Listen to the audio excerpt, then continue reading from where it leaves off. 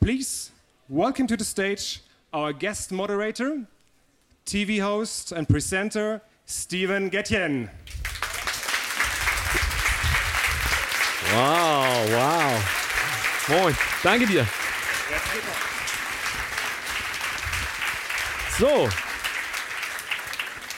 vielen herzlichen Dank. Schönen guten Abend. Geht's allen gut?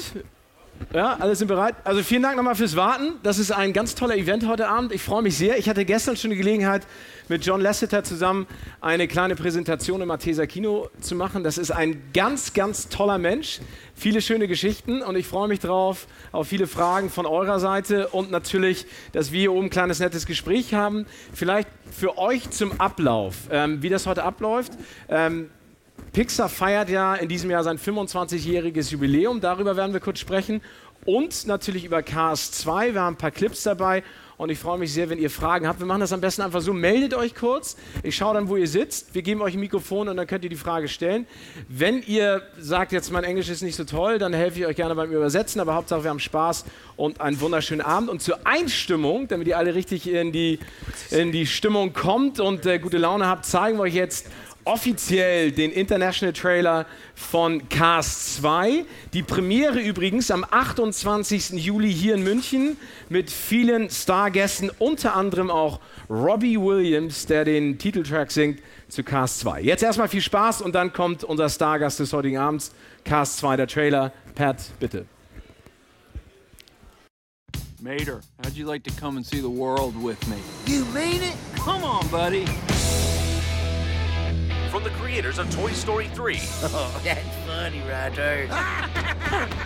Welcome to the World Grand Prix. 3 races over 3 countries, and only one team can win. Ciao! Go McQueen! Hey, what's your strategy today? Wait for Lightning McQueen to choke, then win. Francesco always wins. It's boring. Disney Pixar invite you on a road trip around the world. Welcome to London. Is she American?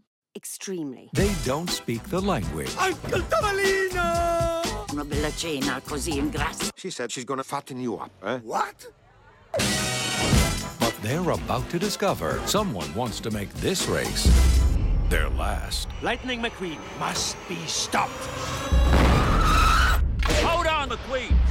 Finn McMissile, British intelligence. I'm Agent Shiftwell, Holly Shiftwell. You kids get all the good hardware. McQueen needs your help, Mater. You need my help? Sidley? Yes, Finn? Paris. Too sweet. Grazie and arrivederci. McQueen! Try to keep a low profile, Mater. Oh, you've got to be joking. Where are we? Inside Big Bentley. That's what I'm talking about. Bumper to bumper as they approach the finish line. He's a little excited, isn't he? Mater?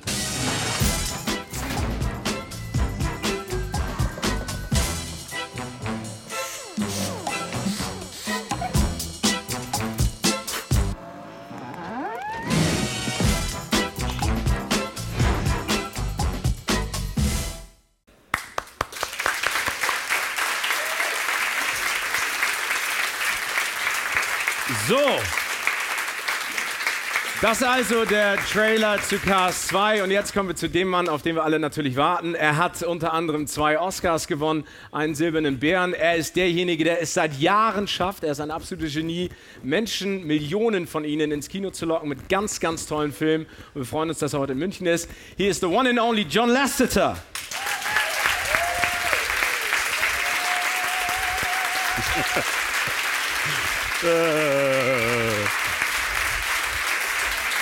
Hey, Steven. Welcome. How are you?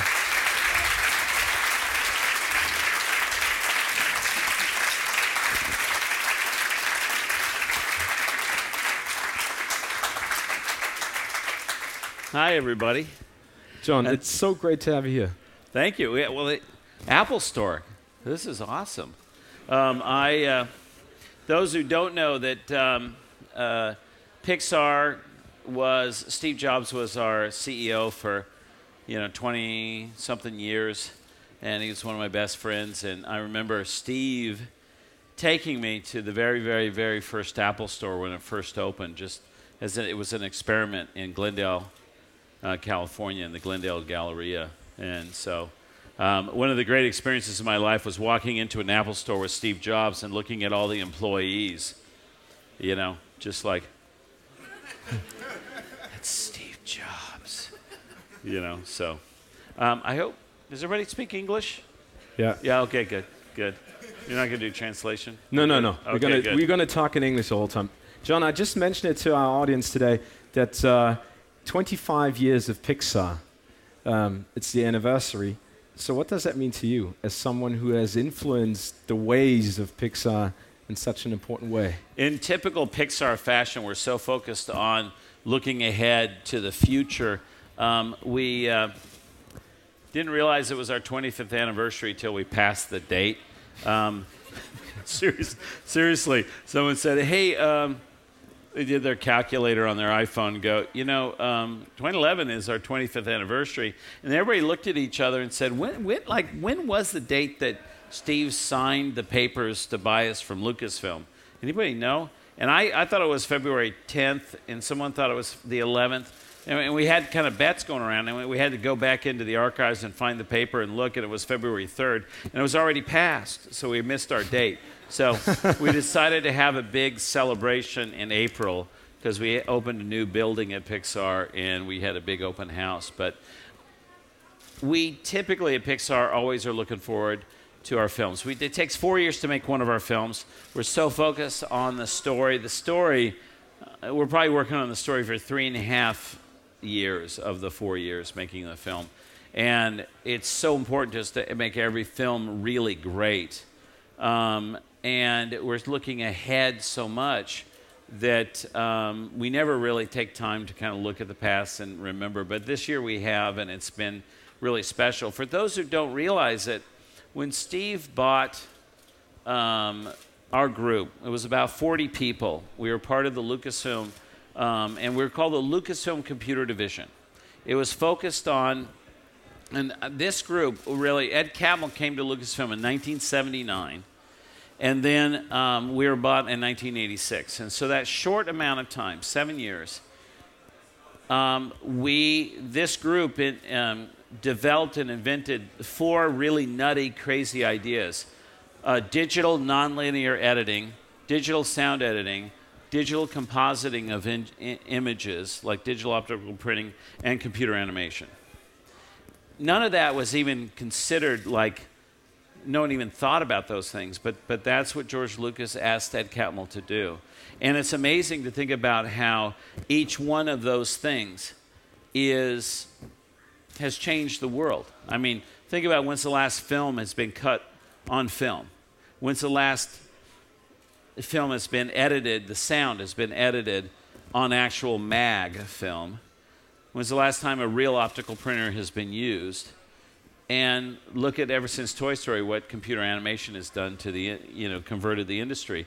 And it's remarkable to think about all 4 of those things were kind of created in that short amount of time. And when Steve Jobs bought our group from Lucasfilm and we formed Pixar, we were a technology company initially. We didn't start developing Toy Story, our first feature film, until 1991. And it took 4 years to make, and so that came out in 1995. So really, for the first 9 years of Pixar, we were a computer company, a software company. When we started in 1986, there was only 4 of us. Me being one of them was focused on computer animation research. The rest of it was dealing with the computer, the Pixar Image Computer, and all the software products we had, which included RenderMan, which is still sold and used today. So it's kind of interesting looking back to 25 years that, most of it was we were an animation studio. From 1995 on, we were Pixar Animation Studios. Prior to that, we were really this technology company. But Steve always knew that he was investing not in our products and our technology, but he was investing in the people. And I think it was a very good investment. But I have to give credit to Steve. Because there's no other single person in the world that would have invested over 10 years. We lost money for 10 years. until Toy Story came out. And he invested his own personal money. It wasn't some company's money. It was out of his personal checkbook. He was investing into this company. And he supported us through all that time. And he really, really, his belief in us and belief in our vision about what computer animated films could do. And during the time we were making our first computer animated feature film, so few people believed that at that time people would be interested in watching computer animation for a feature-length film, because at that time computer animation was used primarily for TV station IDs, you know, the flying logos, just a few commercials. And mostly it was like, you know, Monday Night Football, you know, or Super Bowl or ESPN or those kinds of things. And everybody thought it was too cold for you know, to engage an audience for a feature-length film. And then Toy Story came out and became the #1 movie of the year. And it changed everything after that. So no one really had those comments after Toy Story came out. And the reason is Toy Story, we stayed focused not on the technology, but on the story and the characters. And I always knew that that's what entertains an audience. And we always stayed focused on that. You told this really great story about Toy Story yesterday when you basically said when it hit you that the audience would like animated feature films. If you would sort of recite that story again, because it was really great. You said that no one believed in it and it was used for commercials, and then I think you were on vacation with your family, and then you... You know, it's interesting, you know, when we were making Toy Story, we were up in Northern California, north of Cupertino, up above San Francisco, in a place called Point Richmond, California, in these little rented buildings. No one knew we were there at all. And we were quietly working on this feature-length film. And we were working very closely with Disney Animation at the time. And even within Disney, they kept it quiet, because I think there was people at Disney that didn't really believe we could do, you know, we were nobodies. We just did little short films. And they thought we were all technology geeks. Which a lot of us were, you know, but I was a traditionally trained animator, and I had Andrew Stanton, Pete Docter, and Joe Ranft with me, and that was about it. It was like we were the kind of creative core, and we were so focused on telling a great story. And all this time, it was just us. And, you know, 4 years is a long time. It says as long as someone typically goes to college or to high school in the United States. So the movie comes out. And we're really proud of it. We're very excited. And it got tremendous reviews. And when it opened, it was a massive hit. But still, it was ours. It was our characters. Buzz Lightyear, Woody the cowboy, it was our characters. And so I had heard that Disney World was going to do a little tiny parade based on Toy Story. And I grew up in Southern California, and I worked at Disneyland during college as a ride operator on the Jungle Cruise, and I thought anything at one of the Disney parks based on my characters I have got to see. So I took Nancy, my wife, and all my kids. We hopped on an airplane, flew down to Florida, and we saw this, and it was pretty exciting. Flying home, 5 days after the movie comes out, we're changing planes in the Dallas-Fort Worth airport. I get off of the plane, and there, standing at the gate, was a mother and a little boy about 4 years old. And he's holding a Woody the Cowboy doll. This is far, far away from Pixar, far, far away from my home, far away from Walt Disney World. And there was a little boy holding a character that we had created. And the look on his face I'll never forget to this day. The joy, the excitement. He was there to show his father his new toy. And it was a character we had created.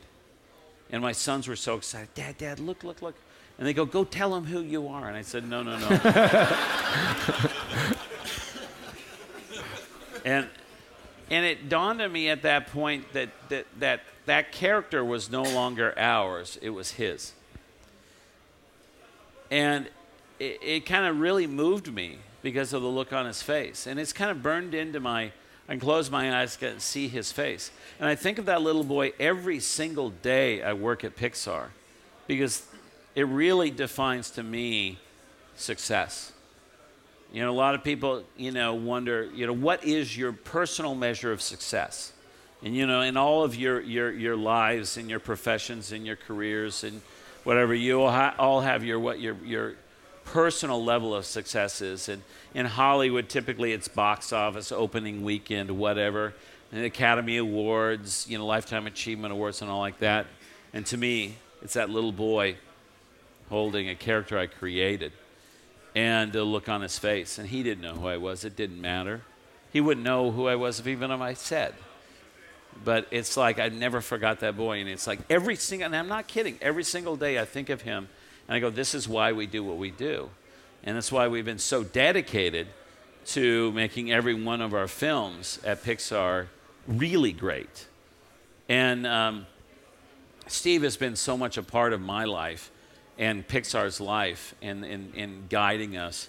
And I remember early in development of Toy Story, and we're working on it, and we were talking one day, and he said, because John, at Apple, when I make a computer, it's like, what's the lifespan of one of our computers we make? 3 years?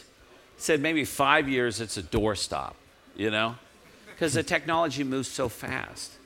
He said, if you do your job right, what you create can last forever. And it really hit me, and I kept thinking about that. And I started thinking about why I got into the business is the films of Walt Disney. And think about it. Just think about it for a second. Name another movie from 1938 that is watched today or will be watched 10 years from now or 20 years from now as much as Snow White and the Seven Dwarfs. And even you could say from 1995, how many films today are watched as much as Toy Story? And it's like, if we do our job right, what is that? It's telling a great story that lives beyond the technology that created it, that understands the technology that created it and uses it to its maximum capacity, but makes it all believable, And that's what every movie we do, we have a love of the technology we use and an understanding of what it can and can't do. And we adjust the stories to match that, but also we challenge the technology constantly because every story we come up with has something we don't know how to do. And that's what fuels the creative passion at Pixar for the technology. And every person at Pixar is willing to take on the job of saying, here, we don't know how to do this, try to figure it out. And they live for that. And they always go way beyond what we expect. And then it inspires us to come up with new ideas. And it's sort of the way we work at Pixar is, as I say, the art challenges technology and technology inspires the art. It's this kind of interesting yin-yang. It's this circle that keeps happening and keeps pushing the boundary of the art and the technology together forward. And it kind of was a foundation of what was unique about our group at Lucasfilm, unique in the world, because back in I started with them in 1983. And back then, in the world of computer animation and computer graphics, all of the art that you were seeing, the computer graphics and the computer animation were created by the people who wrote the software. Back then, there was no Apple Store that you had these shelves of, 3D animation software you could buy. There was no off-the-shelf software available. It was only at a few universities around the world and just a handful of companies. And it was like imagining a world where all the paintings were created by the chemists who mixed up the paint. And I came as a traditionally trained animator, trained by these great Disney artists. And as I started working with the Lucasfilm Computer Division and these brilliant, brilliant guys who invented much of computer animation, I thought I would need to learn how to program, because most computer animation was done with programs at that time. And I looked at them and I realized, wait, Dr. Edwin Catmull, Dr. William Reeves? It's like, wait a minute, these guys are PhDs. I can't possibly know what they know about computers and computer animation. But then it dawned on me that I've been trained by Frank Thomas and Ollie Johnson, Wooly Reitherman, Eric Larson, Ken O'Connor, these great Disney artists who worked with Walt Disney. And they taught me to bring a character to life and give him personality and emotion through pure movement, nothing else. That's what I've been trained at. And it's like, they don't know that. And so instead of trying to learn what they know and me teaching them what I know, I'm just going to sit right next to them and we are going to work in collaboration. And this is where what was unique about Pixar, what was unique about the Lucasfilm Computer Division, unlike anywhere else in the world, it was that knowledge of let's combine the technology and the art, the expertise of both, and work together. And the view of the technology is a tool. Because I always felt that with technology, think about going to the movie theaters. When have you gone to a movie and a feature film has entertained you 100% because of the technology used? Wow, that movie was awesome. That camera that they used, unbelievable. That set of lenses, that light that was, can you imagine? Wow. Right? No. It's the story, it's the characters, it's the emotion, it's the acting, it's the humor. This is what you walk out going, wow, because. And so I always knew, and I started working right away and kind of brainwashing all of my colleagues to say, it's the story and the characters that makes this stuff work. But I tell you, I am so excited about everything I'm seeing here, and I start getting new ideas that I would have never thought of. And that's where this sort of collaboration that was so unique. And we started from then and building the tools with the knowledge of traditionally trained artists will use. And the second animator we hired into our group was Andrew Stanton, and the third animator was Pete Docter. And then Joe Ramth came along too as a story artist. And it was this kind of magical combination of us working with the most brilliant technicians. And we just kept feeding off of each other and pushing the art form. And what was so exciting is to have Steve Jobs as our leader, Ed Catmull as our leader. And we were in the San Francisco Bay Area. Sort of the home of Apple, the home of Intel, the home of Silicon Valley. And it's so different than Los Angeles, so different than almost anywhere else I've been, whereas people seem to get rooted in this is the way we do things. In the Bay Area with Stanford and Berkeley and all that's going on, there's this culture of entrepreneurism where it says, give it a try. Why not? Give it a try. Let's see what we can do. And what's fascinating is that back then, computer animation, it was an art form that has grown out of a science. It's an art form that's grown out of a science. In science, there is a culture of experimentation. Like you name any science there is, when people are doing R&D and experimentation, right? It's like they think of a theory of what to do, and they think about an experiment, they try an experiment. 99.9% of the time it fails. And then they learn from it, they study it, they keep trying, and they keep going. And one time in their career, they'll come with a breakthrough, and it it's penicillin. It changes the world, right? But it's like one time, or insulin, or something like that. And so there's a culture of you expect failure. And so this is what the foundation of Pixar has been all this time, built upon Ed Catmull's, coming from science. And it is so unique and unusual in the culture of Hollywood. The way I describe it is that imagine a circus artist, a trapeze artist. He's up high on his perch. He's holding on to his trapeze. He's looking across at the guy who's going to catch him. He is going to set a world record. This is what he wants to do more than anything else. If it was Hollywood, not only would there be no net below him, there would be poison spikes down there. Because if you fail, you've lost it, you're bad, you're whatever, whatever. It's a culture of people in fear of losing their job. And no one's willing to take a risk.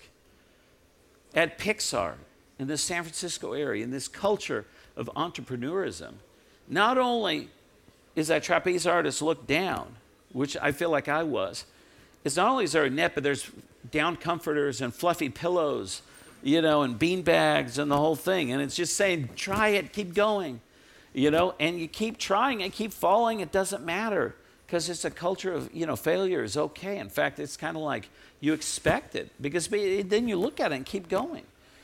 And it's interesting how this over time, and people come there. And Ed Catmull always says that when I got to Lucasfilm, after working at Disney all these years, and frankly, I kept pushing Disney to try to do computer animation, and my insistence, and we did a little 30-second test by and I just kept pushing. I eventually got fired because they just got tired of me because they kept saying no, and I kept ignoring them. And when I went up to Lucasfilm, I looked at all these brilliant people that Ed Catmull had hired, and I asked them, how did you get all these amazing people? Because these are really the best people in the world at the time. And Ed was just, I just try to hire people that are smarter than myself. On our 25th anniversary, Ed stood up in front of 1,200 Pixar people, knowing he was employee number one, and he has always tried to hire people that are smarter than myself, and he said, well, I guess it makes me the dumbest person at Pixar. But it's that culture of hiring smart people, letting them shine, letting them become stars, letting them, change the world. And he sits back so proud, like a father. And Steve is so proud, like a father, And just you want people to keep trying to break the new records all the time in every film, And everybody at Pixar, which is fascinating. It's totally different than any other studio. You ask anybody at Pixar, what's the most important thing to them? And they'll all say, number one, Pixar. Number two, the movie they're working on. And some down the line, they'll say themselves. And it's in Hollywood, in the culture of Hollywood, with agents and lawyers and, managers and all this stuff, everybody's looking out for themselves. And people always ask me, gosh, wow, you guys have quite a track record. With Cars 2 coming out as our 12th movie, how do you do it? 12 for 12. And I look at them kind of blankly. I said, how do you not do it? It's like, don't you want to if you're working on a movie, don't you want to make it awesome? Don't you want to really entertain people all around the world? I mean, I don't think anybody really wants to sit down and go, I'm really going to do a crappy job this time. So I just, Pixar is one of those really magical, wonderful places. And everybody who visits there, you feel it in the culture. You just feel it there. And I don't know if any of you have had in Apple Store employees here, if you've ever been lucky enough to go to the Cupertino campus of Apple, like you have that kind of feeling there as well. But it really does come down from the top, and the amazing leadership we've had with Steve and with Ed Catmull and all. It's pretty remarkable. Amazing stories, amazing movies. You just mentioned it. Cars 2 is number 12. Yeah. I think we should take a quick look at one of the clips because we brought a couple of clips. Which clip do we have? This is the one, the bathroom scene. Okay, so those who haven't seen the movie. Hopefully they haven't, because it's officially coming to theaters on the 28th. If you're at an Apple store, I know you've seen the movie, Okay, good. And maybe really low res and crappy. Do not raise your hand, though. So where this is Cars 2 is very different than the first Cars. Cars 2 is a spy movie. It's a spy movie. And Lightning McQueen is invited to the World Grand Prix, which is an international race of champions, where he's going to race against Formula One cars, German DTM cars, the Le Mans cars, Japanese race cars, rally cars. It's very cool. It's like an all-star race.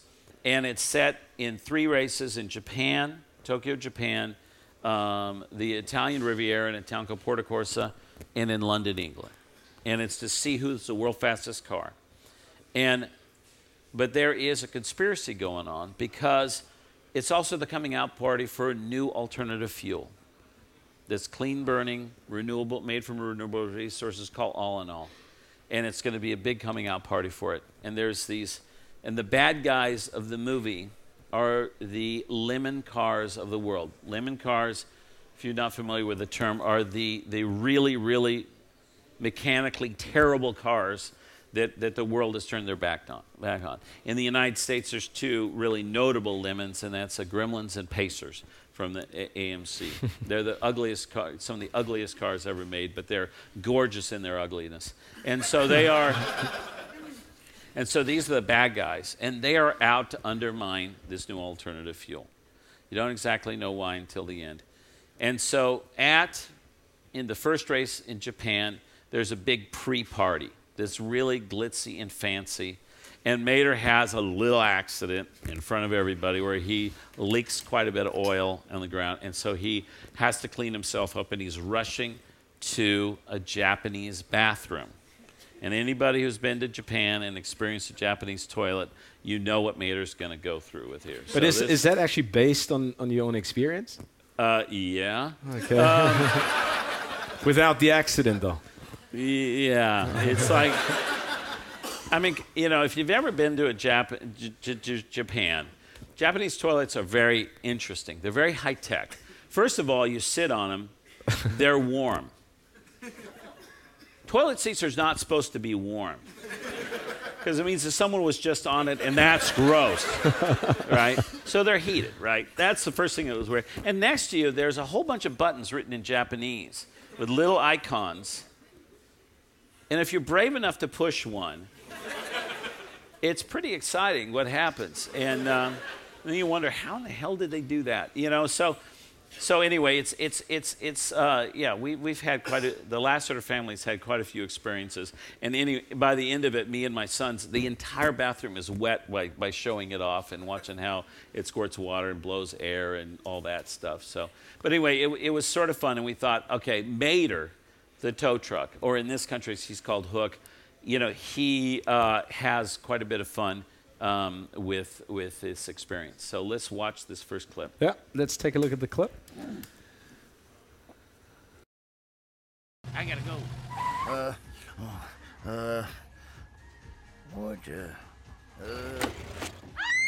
Sorry, ladies. I'm late. I never leak. I never leak. I never leak. I never leak. I never leak. Oh, I never leak. I never leak. I never leak. Never. Whoa. Wait.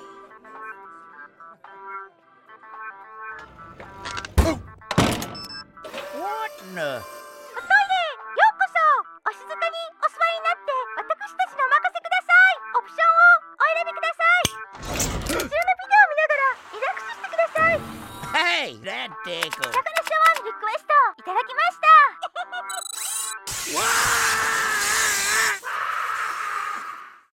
So.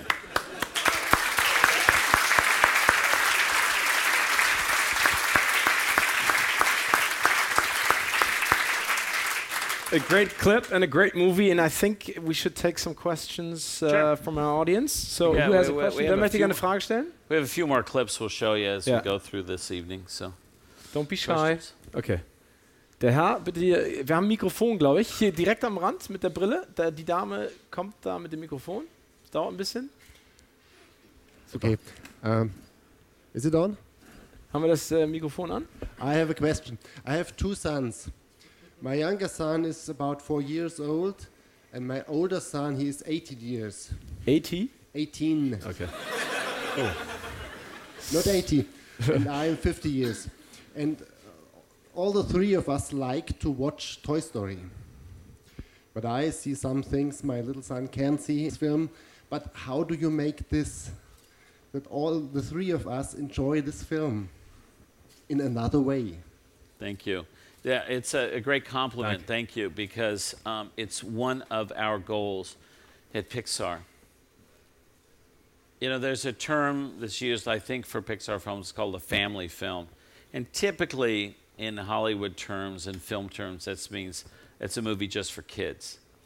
But I have 5 sons, and I love taking my boys to see the movies as they were growing up.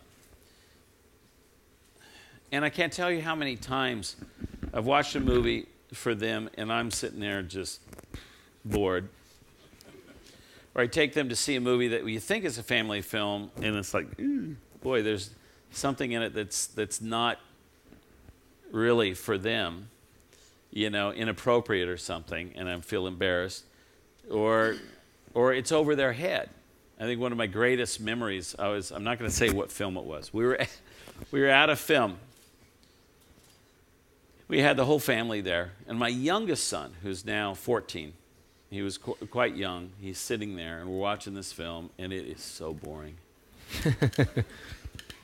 What movie was it again? And he gets, I'm not saying. And he said, Dad, Dad, Dad, Dad. And I go, what? What is it? He goes, how many letters are in my name? And I just started laughing. His name is Jackson. And I go, 7. He goes, okay, thanks. And I just started laughing, thinking, oh my, this movie has lost this little boy so long ago. He's sitting there going, Jackson, Jackson, you know? And I just started laughing. And I told my wife, she laughs, and she goes down the whole family, and everybody's laughing. And I walk out going, if ever a little boy turns to his dad in one of our movies and says, how many letters are in my name, I retire. I'm done. You know, because part of it is just really, really hard. You know, creating a story for a feature film that really, really deeply entertains adults as well as children, teenagers. You know, it's really hard. One of the things that we do is that we aim high with our audience. Oftentimes Hollywood, which is very inherently very cynical, they think the audience around the world is dumb, right? And they aim down to them. We think the opposite. We think the audience, and especially kids, are extremely smart, and they'll be there for you if you tell a smart story. We like to dig deep into the emotion of the story. The emotion, if you've seen the Pixar films, each of our films has a deep emotional core. The deep emotional core comes from the arc of the main character. And the arc, simply put, is what does the main character learn through the journey of the film? First of all, you want to make your characters as appealing as possible, so the audience really likes the character. And then you take them on this emotional journey. The character is not perfect. You don't want to make them so perfect that it's like no one is like that. They are flawed. Every character we have is a flawed character. But you want to care for these characters. Say, oh, don't do that. Woody, don't push Buzz Lightyear out the window in Toy Story, you know? And it's through this arc you get this emotional connection. And then we surround this character with really, really smart, funny characters. And the humor in Pixar films is always comes from the personality of the characters and put into situations. It's not just a topical humor. Because I believe that if the humor is part of the personality of the character and in a particular situation, it'll be equally as funny 20 years from now. If it's based upon something really topical that may be funny this year, next year you kind of remember that it was funny. 5 years from now, you won't remember it. But the humor is something that is more, you might say more easily added, but we do it through the development of the characters. The emotion, though, is the foundation. You have to get that right first. And it's really, really important because it's really kind of the movies that I love the most. We kind of make the movies, the kind of movies we like to watch. We like going to the movies. We're reasonably intelligent adults, but we have families too, and we like to see them with the families. And we have our parents and our grandparents that, you know, we don't want to make a movie that we would be embarrassed that our parents would watch, you know? And so it's kind of all those things combined. But it's also, you know, every Pixar film, and people don't believe this, but all 12 of Pixar films, at one point in time or another, was the worst motion picture ever made because the story just wasn't working. But we never gave up on the idea. We never gave up on ourselves, and we trusted the process. And the process is just keep showing it, keep talking about it, being honest with each other. And that's one of the things that, as Chief Creative Officer, you know, in Hollywood, it's very easy to surround yourself with people who just say, because of whatever supposed power that you have in a position like I have, they just want to agree with you and say yes. But that's forbidden at Pixar. It's about honesty. And it doesn't matter whose idea it is. There's no hierarchy to the idea. The best idea, whether it comes from me, Andrew Stanton, or the receptionist, is used. Is it going to make the movie better? We use it, you know? And we're really, really honest about that, you know? And every 3 to 4 months, we watch the films during production. Religiously, we watch them. Whether you want to show it or not, show it. You know, Andrew Stanton had coined this great phrase, because every time that you go to the next stage of production, from script to storyboard, storyboard to story reel, you know, the first time you put it to this next stage, it's not going to be right. But he says, be wrong as fast as you can. Just put it up there. Let's see it. You know you're going to be wrong. That's okay. But the faster you can get up there, the faster we can make it right. And it's just this really hard work that we do. And it's one of those things we're so dedicated to, is to make these films. And it's like we will never rest on our laurels, because we know every movie is different, and we know every movie is difficult. And they're really difficult to do. Vielen Dank für die Frage. Mehr Fragen. He was saying Luxo Jr. was the first film that, and I appreciate that we made in 1986, the year that it came out. And he was remarking about how simple it was that there was no eyes, no mouth put on it. Like in Cars, we do put the eyes and mouth on it. And he was asking about that. And it's a great question, because ever since I started, you know, I loved cartoons. I always loved cartoons. But there was something that I always loved the most in animation, is when they brought an inanimate object to life, right? There's Mickey Through the Looking Glass. There was some really cool stuff in that. I don't know if you remember in The Sword in the Stone, there was a sugar bowl that kept filling the teacup with tons of sugar. In little moments, there's a flour sack that comes to life in Sleeping Beauty, and I can go on with little moments, you know, that the inanimate object. And I always loved that. When I started seeing computer animation, I thought, man, there's a photorealistic quality, even in the early days of computer animation. You could bring an object and make it bing, bing, bing. It looked like you could touch it. And so I started thinking about, like, this could be really cool with bringing an inanimate object to life.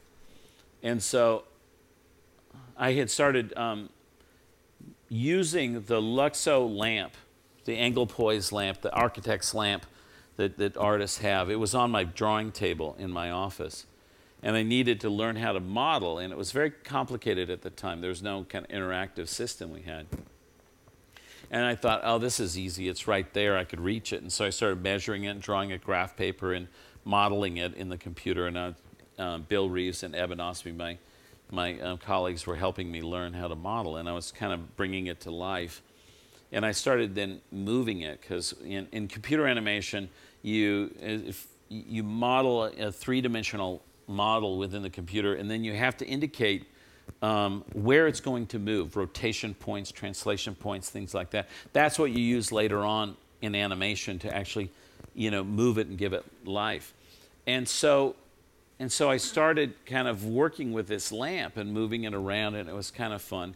And I wanted to bring it to life without using eyes and a face. And I always thought, one of the first things that I do when I bring an inanimate object to life is I try to figure out where is the face? You know, without eyes or mouth or whatever, where is the face? Because when you start moving it as a character, the face, and if the character has eyes, the eyes, they are the window to the soul of the character. And it gives, one of the simple principles of animation is that you always kind of lead with the eyes and lead with the head. You know, so if you sit there and you just kind of turn like this, you sort of look robotic, you know, or someone with a really stiff neck. But if you kind of look first and then turn, or look first and reach, you know, all of a sudden it starts giving a sense of what Frank Thomas and Ollie Johnston, the great Disney animator, said.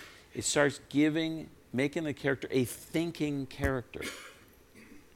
The goal is, in animation, to make a character look like all of its movements are generated by the character's thought process.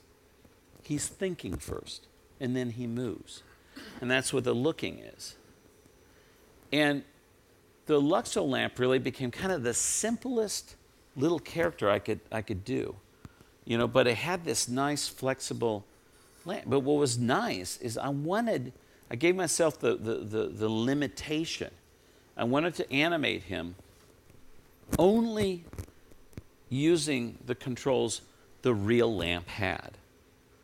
You know, that the head kind of swivels like that, moves up and down, you know, and the arms kind of move. And so I was able to get quite a bit of movement. One of my colleagues, Tom Porter, who still works at Pixar, he brought in his newborn baby son. It was probably about 6 months old at the time, and they're so cute. And I kept looking at him and playing with him because I love kids. And it was interesting when you look at babies, what makes them so cute is that, you know, they're scaled differently than an adult, you know. And his little hands could hardly reach the top, touch the top of his head. And so after he left, I came back to the lamp and I started looking at it thinking, what would a baby lamp look like? So I started scaling, because that's what's neat with a computer. You could scale things. So I started scaling this regular Luxo lamp in, you know, really short arms. I left the shade kind of bigger. I left the light bulb the exact same size, thinking that that's something that doesn't grow. You buy that at a hardware store, you know? And the base was kind of big. You know how, like, baby German Shepherds have those huge feet and it makes them look super cute, you know, like little puppies, but really big feet. And I sort of thought, well, his base would be kind of like that. And then I started kind of animating it, and it kind of came up with a very simple. And Ed Catmull, about this time, is right around the time that Steve Jobs bought us from Lucasfilm when we formed Pixar. At that time, there was a conference in the United States called SIGGRAPH, which was really the big thing in the computer graphics world, because not much else was going on, you know, really big internationally. And so it was really the thing where all new development was being shown at SIGGRAPH. And so he said, we wanted to show a film in the film show at SIGGRAPH that says who we are. And so start thinking of something. And I just turned and looked at this lamp, and I started developing just a very simple story. And Luxo Jr. is about only a minute and a half long. Well, we were 4 people in the animation department at the time. I had an office, but our workroom, we had one computer that we could share, an interactive, it's the Evans and Sutherland picture system, which was a vector graphics system. And it was very expensive, and we only had one of them, and we had to share it. And we actually were in a hallway. You know, we had this little dead-end hallway, and that was our kind of graphics room, we called it. And we started sitting there working on it, and Bill Reeves, who was making this with me, and Emmett Osby, they came to me and said, we don't have enough computer power to do any moving cameras. And it's like, come on, that's like the thing to do with computer animation, is move the camera around. That's why it's so cool. And I go, yeah, we can't do that, John. And I go, okay. And they go, and by the way, we can't have any background. We can't afford the computer, you know, to be able to render it in time. What do you mean, no background? just black? I go, yeah. And they said, so, I said, can I have a floor? Because they need to sit on something. They go, okay, you can have a floor. So we did a wood floor. They just faded off into black. And Bill Reeves had invented the first, what we say, self-shadowing.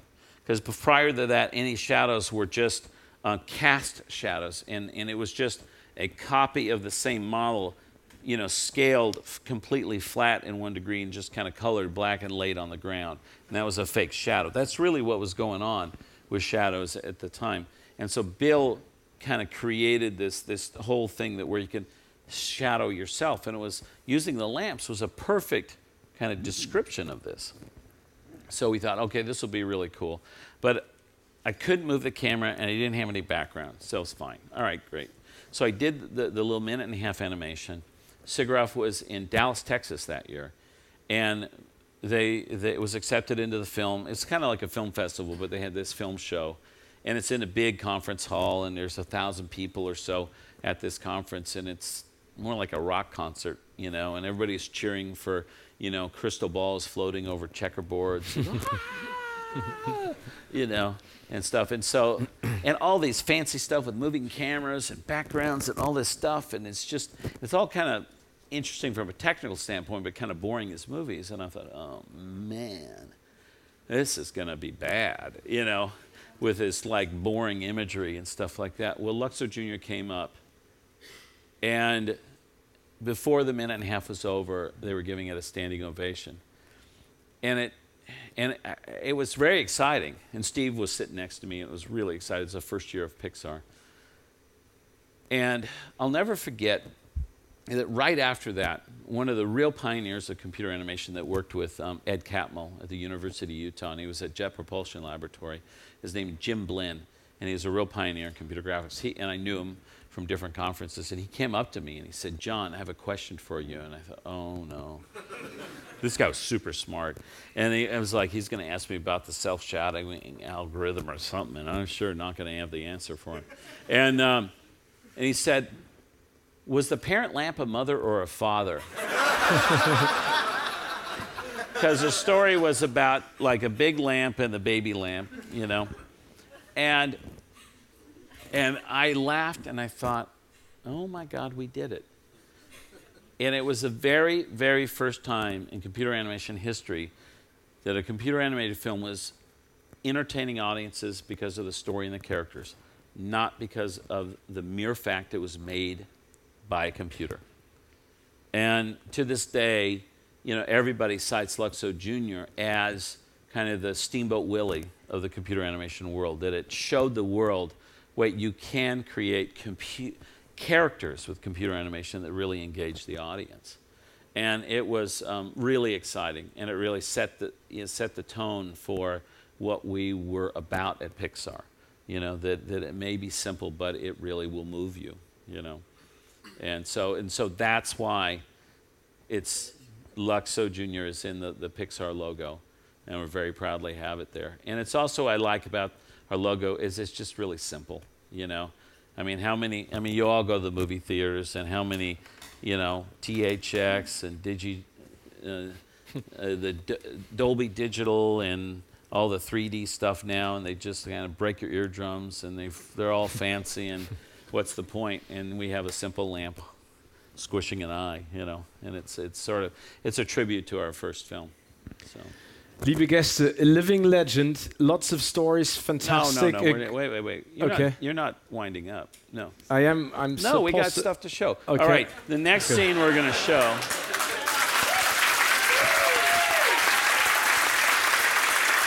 Come on, I want to show you some cool stuff because you're going to want to go see Cars 2, and the more you see stuff. Okay, the next thing we're going to show, this is the beginning of the film. This is every spy movie has to start with a kick-ass spy opening. So this is the kick-ass part of the kick-ass spy opening. All right. Cool. Let's take it. No, let's go. Here we go. Next clip. Pat, diese Eurig.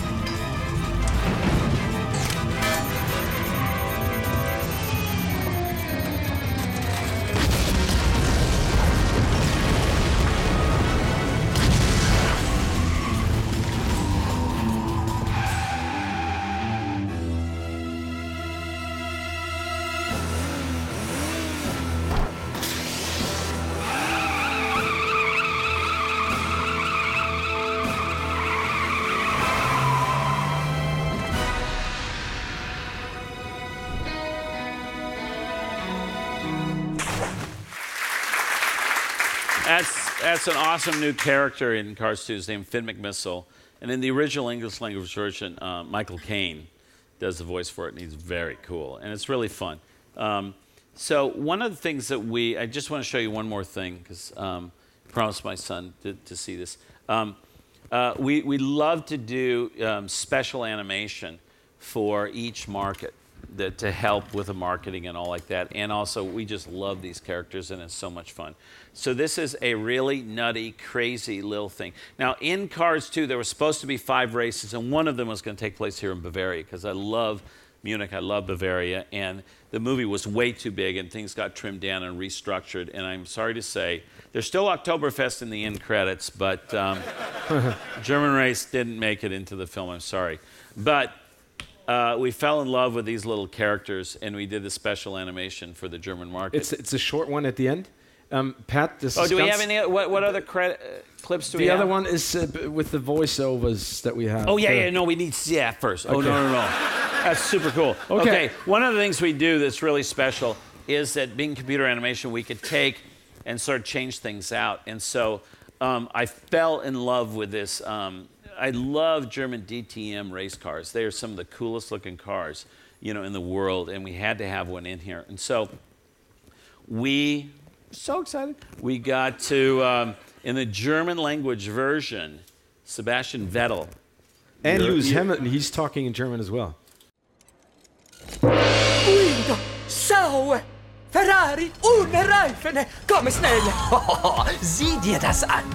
Okay, bitte denk an unsere Abmachung. 1A benehmen. Ist gepunkt, Kumpel. Hey, was ist denn das? Nein, bitte, Hey, McQueen, komm her. Louis. Hey, Mann. Sebastian. Hey, Lightning. Hast du schon mal so eine irre Party erlebt?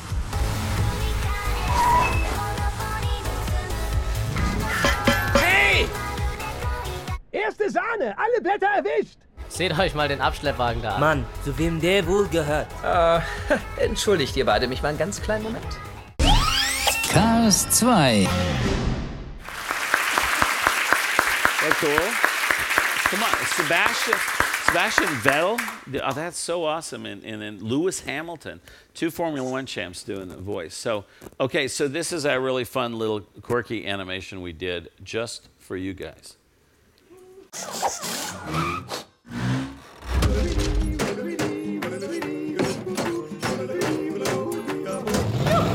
Servus.